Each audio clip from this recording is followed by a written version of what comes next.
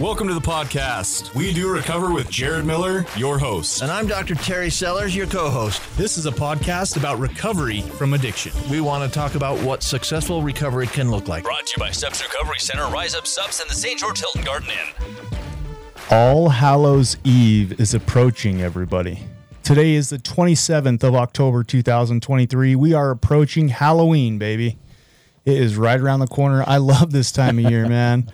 I love the fall. I got my costume ready to go. Me and the wife, we're going to do a Halloween party this weekend. Invite coworkers, family, friends.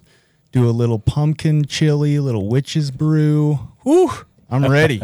Ready. Welcome to episode 134. Today we are going to be diving into a phenomenal book that I actually today just had the opportunity of finishing up. It is written by our guest who's in studio with us today, Robert Cord Beatty. He goes by Cord. I Cord, do, yeah. How's your day going? For all my friends, I go by Cord, so you consider yourself in the inner circle. Yeah, I appreciate that. I appreciate that. I'm doing great. How you doing? I'm doing really well, really well. I'm excited for today's episode. Before we jump into the book, Desperation of a Dying Man, let's give a little acknowledgement to our sponsors. And this is always so, like, I feel like it's scripted. So here's the thing. This podcast is and will always remain free to its listeners. The content of it will always be free. Well, how do we do that? It costs money to produce this thing, to get it out on the airwaves. We do that by our sponsors. So please support our sponsors if you want to show us some support. Let me tell you about our first sponsor. It's Steps Recovery Centers. Steps Recovery Centers is an adult substance abuse facility. They have all levels of care. They have detox, multiple residential treatment centers, and outpatient services reaching from the top of Utah to the bottom. Steps Recovery Centers believes there is always hope, and recovery starts with you. If you or a loved one could benefit from some help, give them a call at 801-800-8142, or you can go directly to their website, kind of, kick the tires, look around, get a feel, maybe talk to somebody in customer service at stepsrc.com. That's stepsrc.com. Episode 134, part 1 is also brought to us by Rise Up Supplements. Rise Up Supplements is a nootropic line. Nootropic meaning supplements for the brain, the noodle, the noggin, the old think tank. They got two powerful blends. The first one is Mindful Mood. Mindful Mood is the break. It helps decrease anxiety and enhance mood. The second nootropic blend is Mind Shift. Mind Shift helps increase focus and optimize brain function. Really good formulas for somebody who's getting back into some school or early in recovery. Nootropics really help the neurons in the brain fire faster. Go to their website, riseupsubs.com. That's RISEUPS.com. At checkout, punch in promo code podcast20 in all caps to save yourself 20% off your entire purchase today. And again, we want to thank our sponsors. This would not be possible without them. All right. So, Cord, what we kind of do in the mix here to get in is a little new and goods, a little warm up. It's mostly for me, get the nerves out. You know what I mean? So I'm going to ask you a question, buddy. What's new and good in your world? What plans do you have for Halloween? Work right up to Halloween Eve, just like everybody else. I got my candy all bought and ready to go. I live on Sugar Leo, so I think out on Sugar Leo we see more kids on that street than we do anywhere in the city. At least it seems like, because I generally go through about 1,000 pieces of candy. Never have enough, but you got to stock up at the Costco, the old big Costco bags. I do. I look forward to it, though. I'm looking forward to Halloween. I love seeing the kids and giving them some candy and saying hello. Yeah. Yeah, speaking of Costco bags of candy, me and my wife, like when they very first started selling them for the holiday season, we bought one, and I thought, I'm not going to open it. This just goes to show you, Cord, how big of an addict I am, right? I thought, I'm not going to open it. I'm going to put it in the top of the closet. I'm horrified to admit that today all the Twix out of that bag of candy is gone. Yeah, because I've eaten them all. Well, I'll confess, I bought 5 big giant bags, and every one of them are open. Every one. I've had my hand in every one of those bags.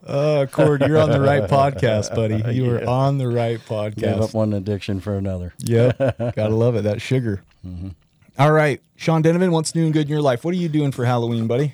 We're going to do it tonight, I think. We're going to go to the corn maze and the Staley Farm and Field of Screams and stuff. Nice. Is Staley Farm still doing like where you can shoot the zombies on the bus with the paintball gun thing? I don't know if they're still doing that. They did that a couple years ago. It's fun. You basically sit in a golf cart and they give you like so many paintballs. Thank you. And then they drive upcharge you for more paintballs. Yeah, exactly. That's where all the money's made. You have to like buy more and more rounds to shoot. And they got like zombies and people inside of an old bus with no windows, and you try shooting. It's fun, anyways. But hey, little inside stuff. If you're in line for the Field of Screams and you're listening to the announcer talk to you about all the things that you can and can't do inside the Field of Screams haunted house, that's me. That's your voice. That's me. All the voices are me. I'm like, deep, dark, and then like a troll-sounding guy. So if you're like wondering what I do on the weekends, I make weird noises. But yeah, that's me on the Field of Screams. That's awesome. I love it, Denman. Thanks, man. I shared my new and good. We're getting ready to do we do a Halloween party every year. I'm excited for that. All right. You feeling warmed up? You bet. Yeah. Calisthenics are over. The stretching's done. We're ready to play ball. Yeah. All right. So, again, Cord, I appreciate you coming on here. First of all, before we even dive into the book and we're going to get to that stuff, I just want to ask you, as a man, like I work full time, I do this podcast. People know, I'm one of the owners. Me and my wife own Rise Up Supplements. I feel like I'm a pretty busy guy. And then I look at somebody like you, Cord, who owns treatment centers, franchises them out, runs your own. You've written books. You're an author, speaker. You do your own podcast. You do educational videos. Man, how do you find the time for like life? I think it's a commitment to recovery. Okay. A lot of guys, when we get into recovery, a lot of guys live for, and they make heavy commitments and live for AA groups or NA groups, and it's a daily routine for them 7 days a week. And for me, my life in recovery kind of took over all of that. And so, I'm working 7 days a week. There is not a day of the year that I don't work. And unless I'm on a vacation, and even when I'm on a vacation, most of the time I'm working. I've been in Belize and doing recovery in Belize, It's amazing, man. In a Mayan AA meeting, So it's kind of just part of like your identity. It's who you are. It becomes who you are. It really does. Wait, I have to jump in here. Yeah. You said a Mayan AA meeting? Yeah. Yeah. So I went to Belize, found an only AA meeting I could find near Placencia, Belize, a few years ago, and went to the AA meeting. And it happened to be in a Mayan village, and they were speaking a different language, except you could hear everything. You could tell everything they were saying without understanding their language. It was hilarious. And ended up, getting with this guy and talking to him about my programs and spreading the message of hope, and you end up helping somebody everywhere you go if you can, and I think that's what it's about. It's my passion. It's what I'm so passionate and compassionate about is helping those people that suffer, and it doesn't really matter what day of the week or what time it is for me. So this question probably comes really late in this episode where we're 10 minutes in. But it sounds like you're a person in recovery today. No doubt about it. Yeah. No doubt about it. So for the listeners, if you didn't know that, Cord he is a person in long-term recovery, and he actually wrote a really good book. He's written several books. The first book was? First book I wrote was called A Guide to Spiritual Awakening, and it was a guidebook to spiritual awakening for dummies. We Father Leo Booth and I wrote that book together, and Leo's big in recovery books. He's written about 10 different books, and Father Leo and I wrote that book, and then we took it to Wiley Publishing, that publishes the For Dummies series, and cool. It was going to be a For Dummies guide to spiritual awakening, which ended up being a little bit of a comedic guide to spiritual awakening, and then we self-published it. Second book I wrote was a book called How Free Do You Want to Be?, which is a walk through the 12-step program like they did in the 1930s and 40s. It's really by this, paint by numbers. It's Bill Wilson's old program, how he taught it.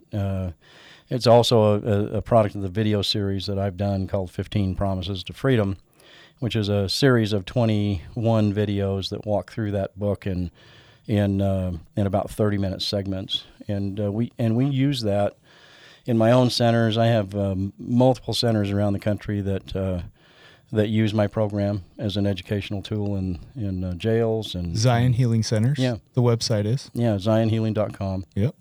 And we have a lot of other centers that are not us, that have subscribed to my educational materials, and I make it free to any treatment center in America that wants to run that video series, because it's really well done.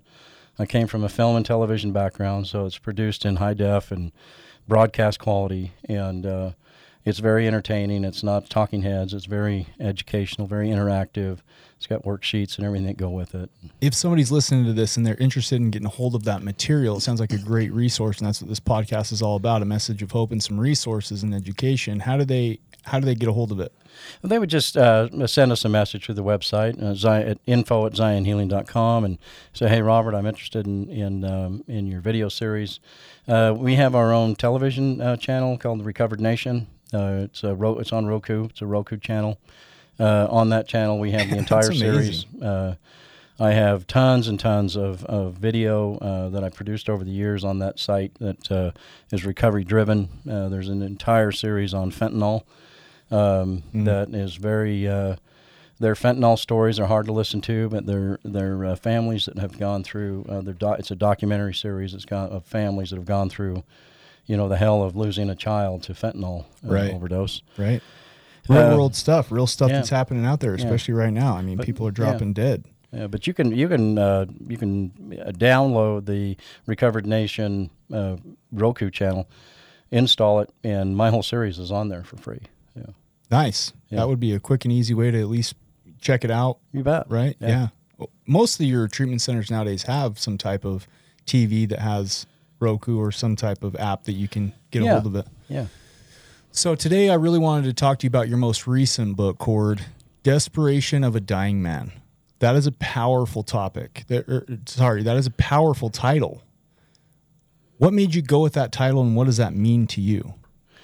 I think the title always resonated with me as I went through teaching in my own centers, in my inpatient centers, my outpatient centers. It seemed like whenever I was talking to somebody, that the folks that really get this issue, this elusive issue called the bottom, right? Mm-hmm. I don't refer to it as the bottom. I refer to it as the unacceptable, acceptable new low. And as you run through that recovery journey, as you know as well as I do, that each new low is met with an acceptance to it. Right. That's usually self-medicated, and even to the place of my own personal story of homelessness and in my rock bottom, trying to find that elusive thing that we call a bottom. I don't really believe that the addict alcoholic, someone suffering at that level, truly has an understanding of what that is, and it's very elusive. And I believe that the folks that recover like us and finally find a true recovery from it develop a clear understanding within their innermost self of the desperation of the dying man, and that this is a disease that is killing them, not slowly, but at that point very quickly, mm-hmm. and that they have most likely lost their life at that point to the disease if they don't arrest it and put it into remission. And I call that the desperation of the dying man when I'm teaching young men and women about this disease. And so it has always resonated with me. I love it because as somebody in recovery myself, as soon as I read it, I'm like, oh yeah, I get it. Yeah, I get it. I've been there. Yeah. I've lived that desperation of a dying man phase in my life. And it's funny because you talk about the stereotypical rock bottom. Everybody talks about, well, they just got to hit rock bottom. And I don't really believe that, because you have some people that are high rock bottom people, right? They call them that was me. High bottoms, right? High bottom, or low bottoms. People that some people don't. And I love how you phrase that. It's the acceptance piece, right? It's like their new acceptance that they've come to, because maybe at first it starts affecting relationships and they just kind of accept that because they don't want to give up, their self-medication. And then maybe they lose a job and they find some type of acceptance in that new bottom. Yeah. And then it just can continue down all the way to the point where maybe they're laying in a hospital bed in kidney failure, in heart failure, Yeah. and basically holding on to their last. Yeah. I may or may not have read this book, and it might be right out of it, right?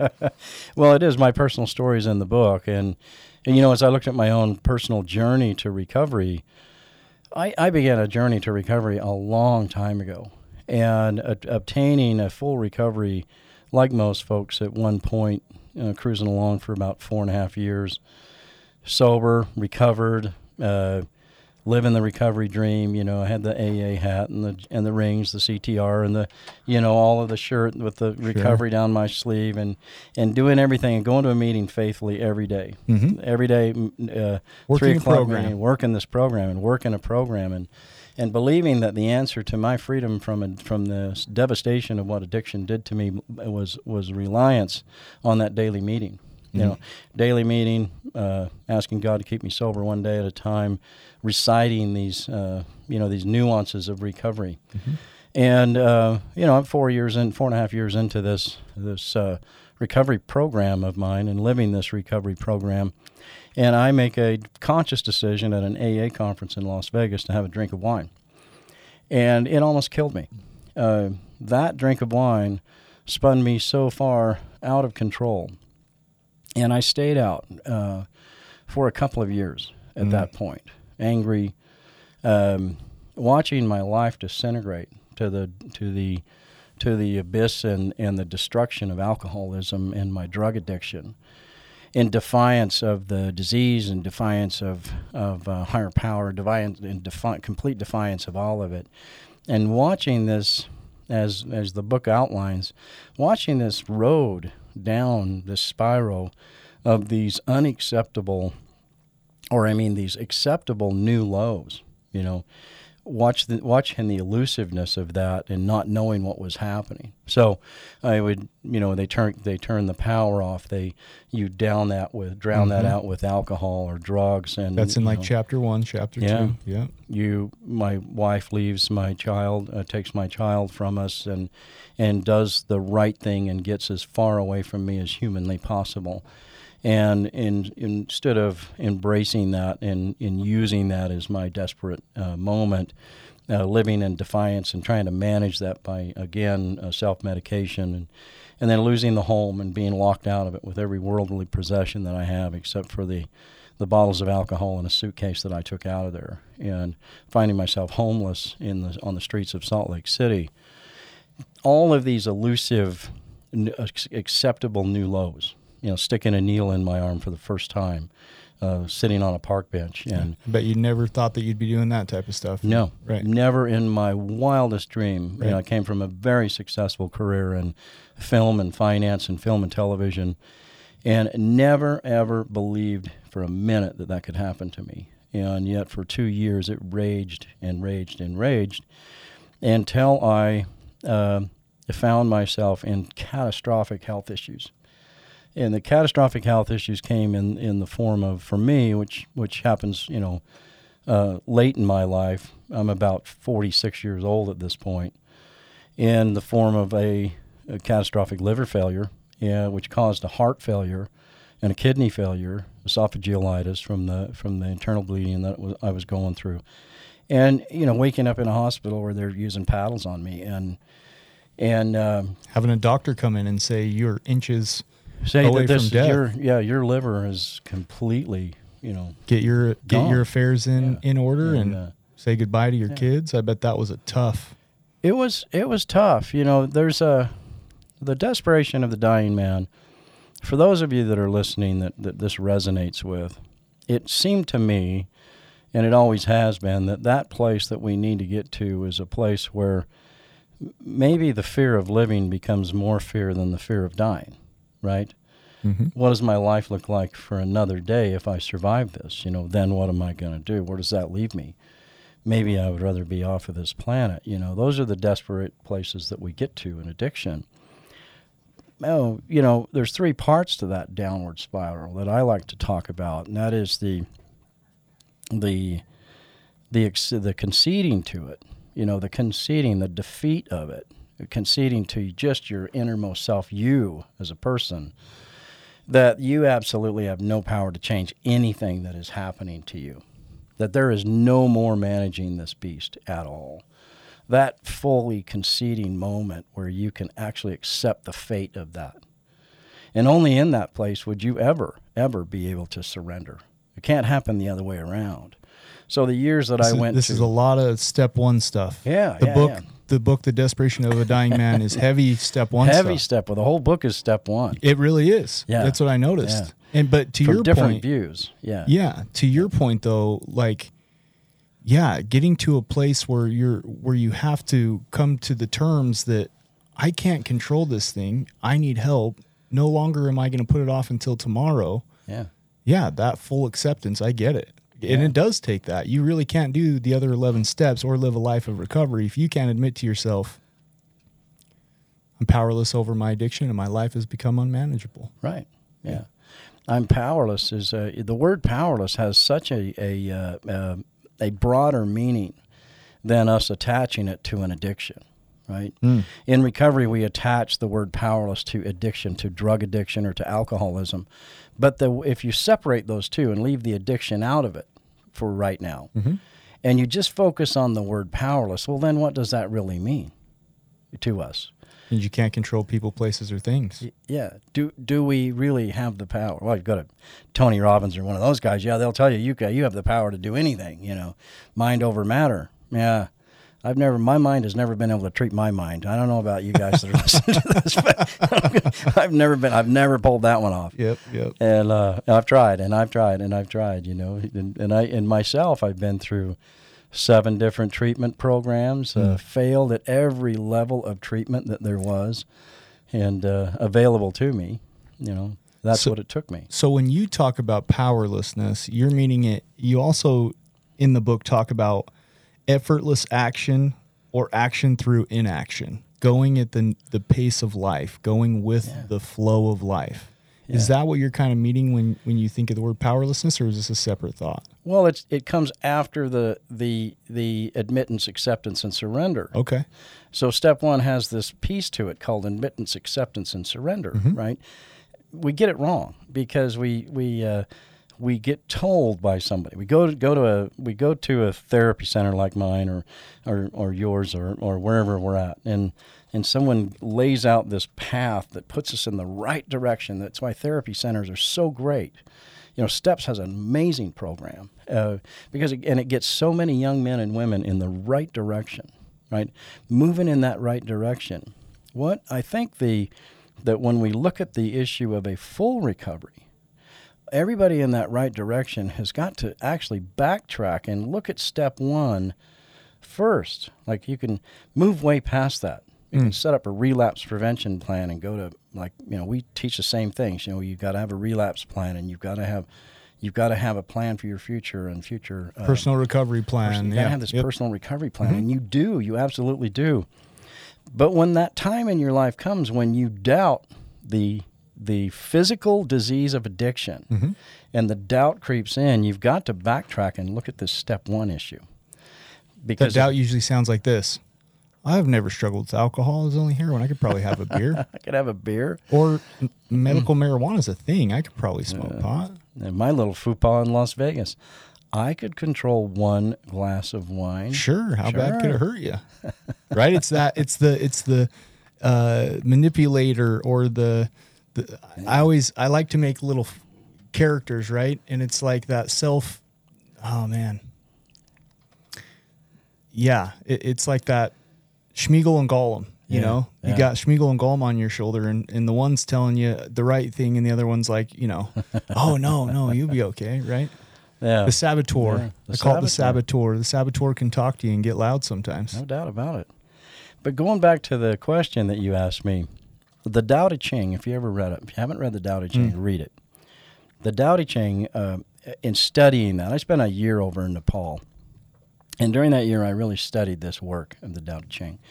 If you study that work, they talk about the truest happiness that we can gain in life being the easiest road. Where the water flows, going the way of the water.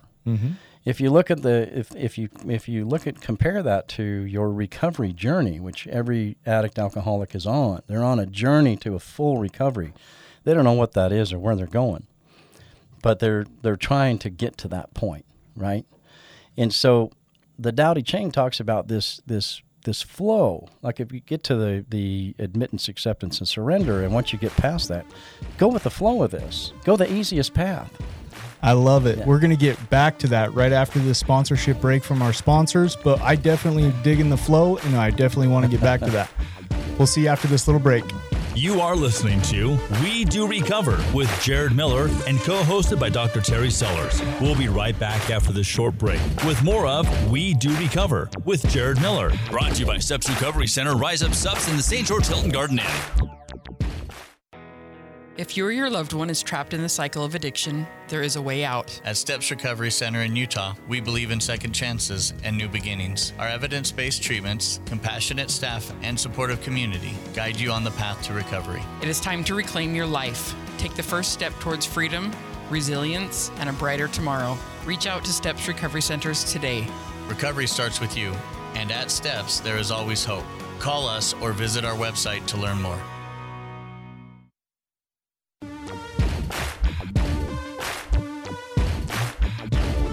We welcome you back to We Do Recover with Jared Miller, co-hosted by Dr. Terry Sellers.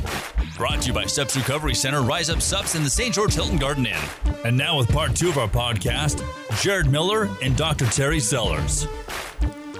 Welcome back, listeners. Hopefully you enjoyed that little sponsorship mention from Steps Recovery Centers. We also have another sponsor that helps our podcast here and be able to make it free to our listeners. Our third sponsor is the Hilton Garden Inn. It is always sunny and bright at the Hilton Garden Inn. If you or your loved one is traveling through southern Utah, give them a Google search. Type in Hilton Garden Inn in St. George, Utah. They have amazing amenities. The staff is always very professional. I love that the place is always so clean. Definitely give them a shot at your business. We appreciate them sponsoring this podcast. So before the break, Cord, you were getting into kind of the flow of life in the Tao Te Ching. Am I saying that right? Tao Te Ching. Tao Te Ching. Yeah. So in the Tao Te Ching, in the teachings of the Tao, they talk about the way of the water, right? The flow of life, and water always finds the easiest route that it's going on, and I really embrace that, because for the addict alcoholic like me, it seemed like every time I found recovery, my next biggest battle in life was staying sober. My next biggest battle was how to hit this thing on head on every day, in this battle for my life. Yeah, it feels like a fight, like just this this long daily fight. fighting, and I hear so many people, especially celebrities, say, "I fight this every day." Yeah, and I don't believe we should be fighting recovery. Yeah, I don't feel like I fight these days. Yeah, I think that finding a full recovery and putting the disease, which is what it is, into a full remission, and then keeping that in a full remission through sharing a message of hope, helping others, there's spiritual connection. Some people go back to church. Folks like me don't go back to church. We go to Nepal for a year. We hang out in a monastery and we study the Tao Te Ching, and we get into prayer and meditation, and we learn how to connect with our own personal God as we see it and as we understand it and what it means to us on a daily basis. And then we find this easy flow, right? There's an easy flow to it that doesn't require fighting. The next part of this, I was going to say the fighting, that sounds like it comes from a place of denial or self-protection or ego. Thank you. Yeah. Ego. And I've actually got my pen in the chapter of your book that talks about ego, because I was enjoying it so much. Let me find, is it chapter 5 or 6? Yeah. Trying to find it here.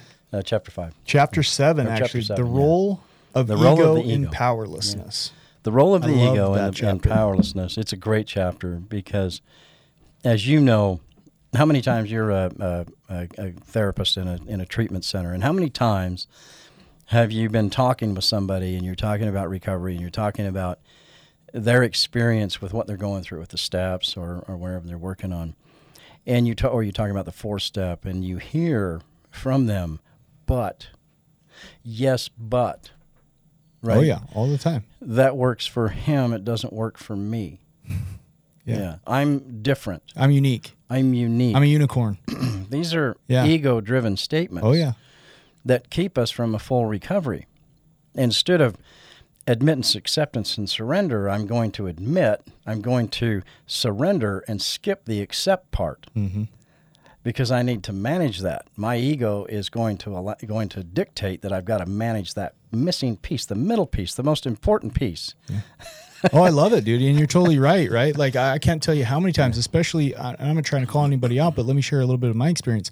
I get this, honestly, all the time with my alcoholic clients, because they'll come to my office after a group session, and they'll say this, Cord, I'm not like those people. Right. I'm not a heroin addict. I've never done meth. I don't do cocaine. I'm not like those losers. What are you doing? I'm not like those people. And yet we both know what's one of the fastest chemicals that can kill you. Yeah, alcohol. Alcohol's the biggest one. It is the devastator. It is the one that will kill us in withdrawal.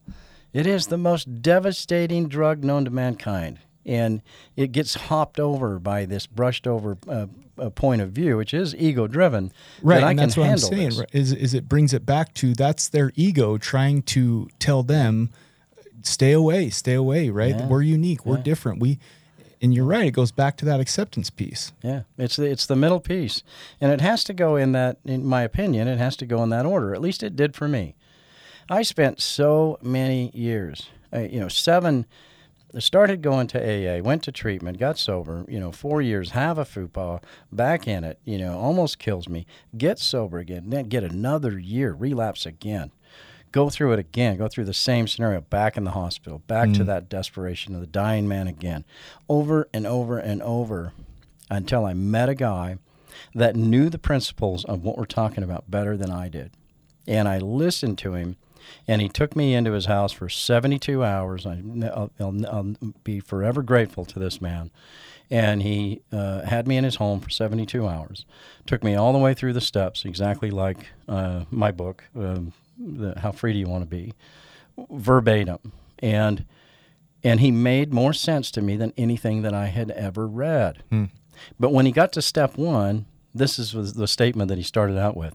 If you sit here with me and you have a profound step one experience with me at your core, you won't need anything else.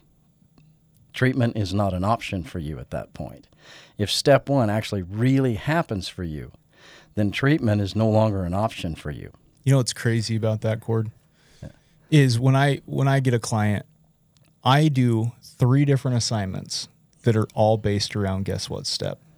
Step one. Step one. It's the most important groundwork you can do. And I truly believe that if a client can walk away with self-disclosure or self-discovery, self-disclosure, admittance, acceptance, right, from those assignments, they really will never pick up and use again. Yeah. From a logical standpoint, from a spiritual standpoint, from a financial standpoint, it just strips the association of the MTV video. This is cool. This is fun. And it really paints a realistic picture of the negative consequences in their life. There's no doubt about it. Right. And you know how many times I have to tell a client, no, that example was terrible. You're war storing and you're glorifying. Tell me about where's the hurt. Yeah. Tell me about the powerlessness. Tell me about when you wanted to stop and you couldn't. No, tell me about when you tried to control it, right? Because if we can move that from a positive association, and this wannabe fairy tale we tell ourselves, it's going to make everything better, to a real, logical, negative association, hopefully they never return. Yeah. And that was my recovery journey. It finally ended in a full remission from one individual taking me through the right and saying the right things to me. That step one experience, that admittance to me, that this is my reality, that I am an addict, I'm an alcoholic, I have a disease that is absolutely going to kill me, and actually accepting that for the first time in my life, never having accepted it before because of my ego. Yeah. It was so far in the way. And then surrendering to, look at it this way. He also had said something I had never heard when he said, step 2, came to believe in a higher power. Step 3, made a decision to turn my life and my will over to the care of a higher power. Well, if you can't get acceptance, admittance, acceptance, and surrender, then there's really no room for that. Right. Is there? Yeah.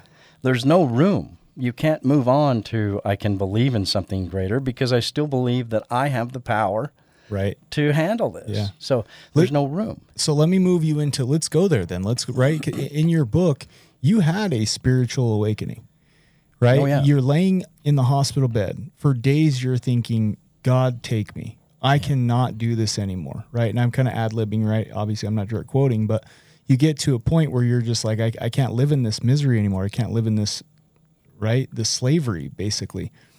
And then it sounds like it was after you said your first heartfelt prayer, real deep, right? Yeah. Authentic, trying to connect with the higher power. The next day you wake up to a bluebird. To a bluebird. Yeah. To a bluebird, man. Talk to me about that. The doctor who had told me I had lost my life to my addiction, my alcoholism, had taken my life. When he left the room, and I had just, it was such a profound moment because I said, what do I do with this information? Mm-hmm.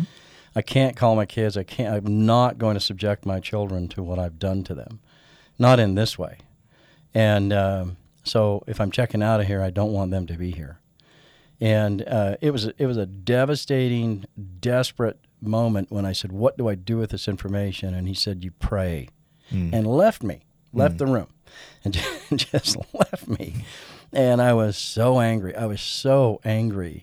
First at him, and then the anger turned towards any form that I believe was higher power, God, any form of that I had a belief in. Universe, cosmos, whatever. Yeah.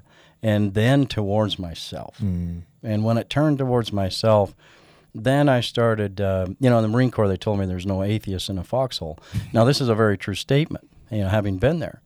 But in that desperate time, in that desperation, when you cry out, please help me, in that place, you're actually, for me, it was actually more of the fear of living another moment in the pain that I was in. Because your reality was overwhelming. The physical pain was too great. The emotional pain was too great.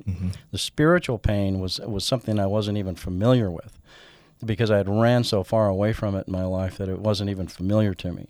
But the physical and emotional pain of that was way too much for me to handle. And so I was begging to be taken. It was not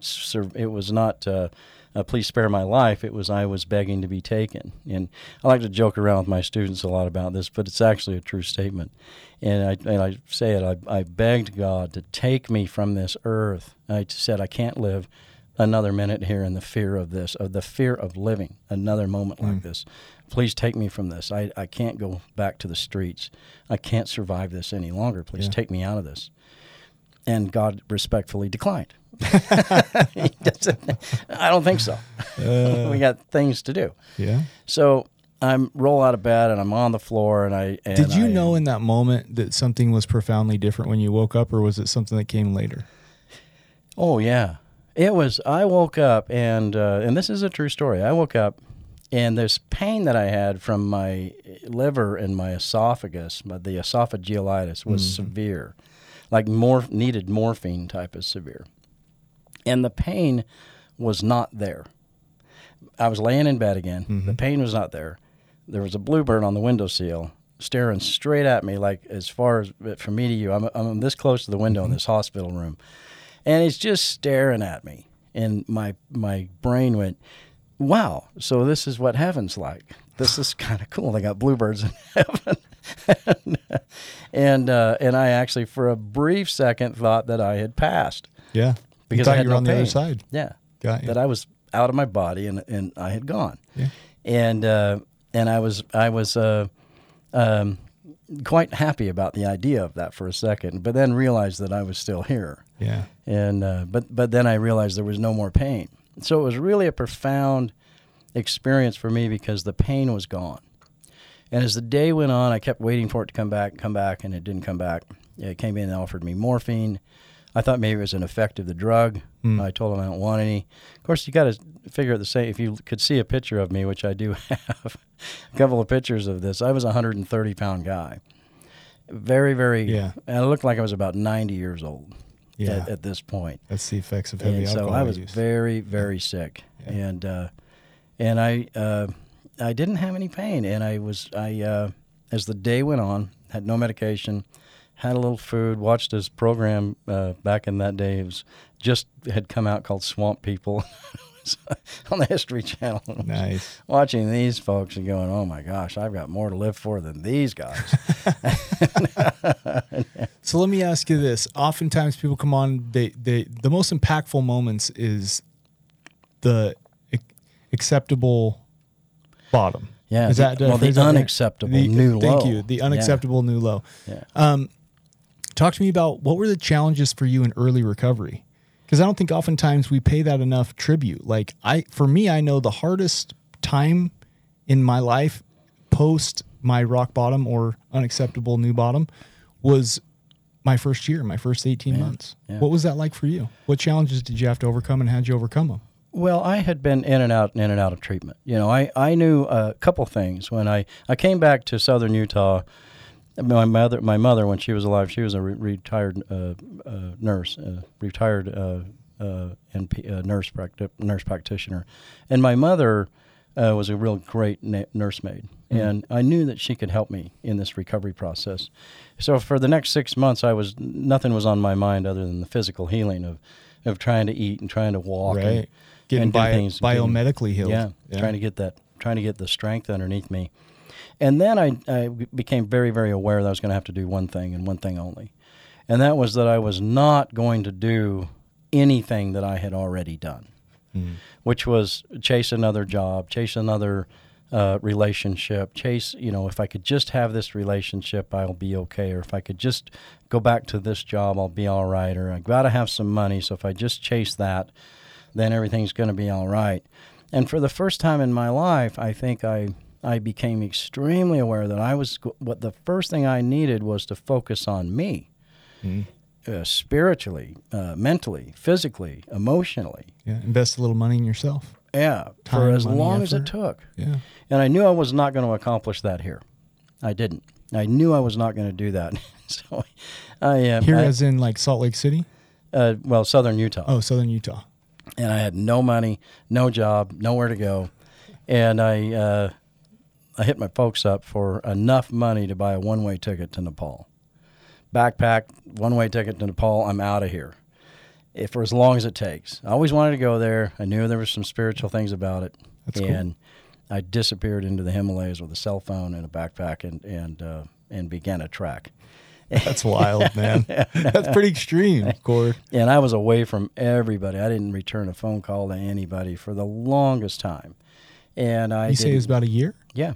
Yeah, well, not quite a year, but in and out. And then I made another trip back over there, and we did a lot of climbing over the years, and I got into that, met some really cool people over there. And How did you support yourself in Nepal? Yeah, you'd be mildly surprised at how fast you can get a job in those villages in Nepal, working in a tea house and helping somebody put a roof on their, fix a roof for $5 a day. Yeah. Okay. And you'd be mildly surprised at how much work there is there that you could actually get. That's cool, though. Yeah, so if you you're just willing to do it. Relied on your hustler skills. Yeah. Need some work, need some help.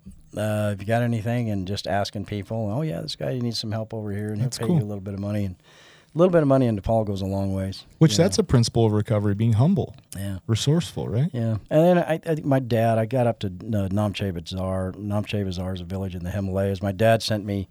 They have a bank there at about 13,500 feet in that village, and they got a bank there that's open, I think, 2 days a week. And Dad had sent me some money through a wire transfer to this bank, and it was like $200 or $300. Lasted me a whole year in Nepal. Yeah. Man, that's kind of cool.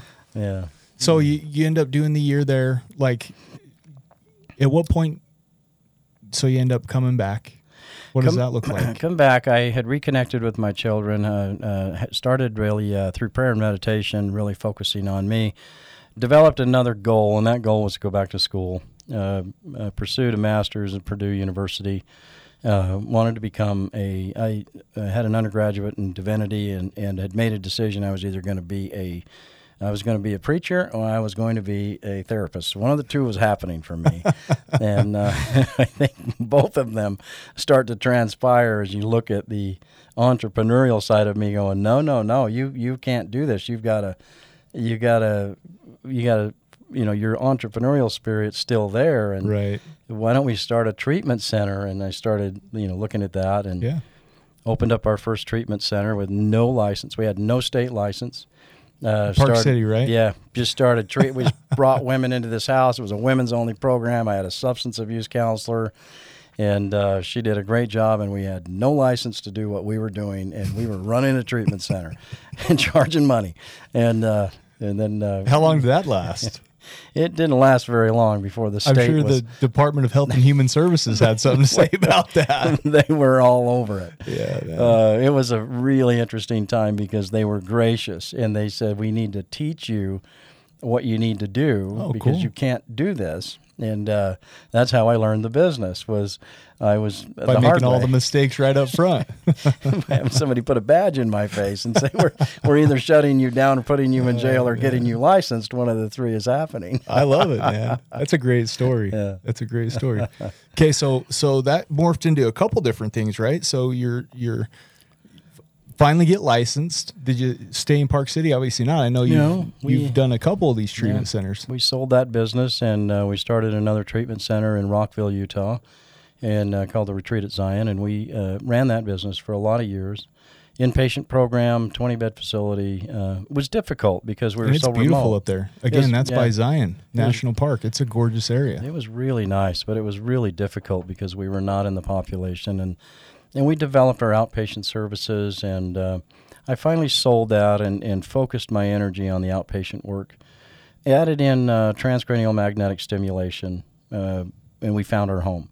Once we had TMS and neurofeedback, we knew that we could service a niche where we weren't really we were really companions to other treatment centers and could work in and out of. You might be a genius, man. Of the treatment industry. You right? might be a genius. Yeah. Right? And Because so- you do have that niche. I mean, I know we work together. I refer clients Yeah, to get the yeah. neurofeedback and the TMS, and that's something that I believe, right? If we all have the same focus to help human beings, Yeah. there doesn't need to be competition. Yeah. It's like you guys do a really good job with that. I'm more than happy to refer people. The clients get the care that they need. Yeah, and the same thing with STEPS. I refer all of my inpatient referrals. Every call goes over to STEPS because I know that those guys are, you guys are reliable. You do a great job. People are getting a good referral. And I know that because of the working relationship that we can do that. We can do that back and forth. There's no competition. We just need to help each other. Yeah, and we appreciate that, man. It's all about that spirit of recovery, right? That community. Well, yeah. But talk to me a little bit about the TMS though and the neurofeedback, because some people that just, for like me, the first time I heard that, it completely flew over my head. So talk to me, what is it that those medical procedures do?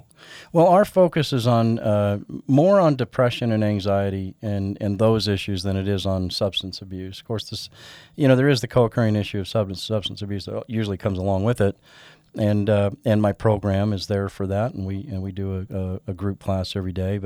But our real focus is on transcranial magnetic stimulation for the underlying issue of depression and anxiety. Those driving forces. Getting that root. Yeah, let's go right after that, and we bill insurance for that, and we stay on that side of it. We all of our offices. We have about 20 offices nationwide now, 60 in development right behind it.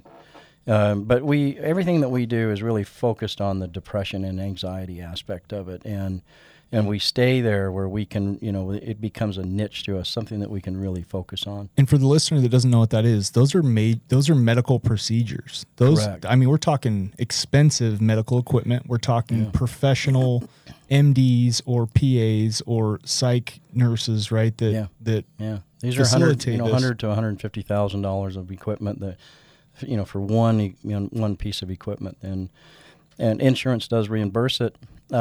All insurance will reimburse it.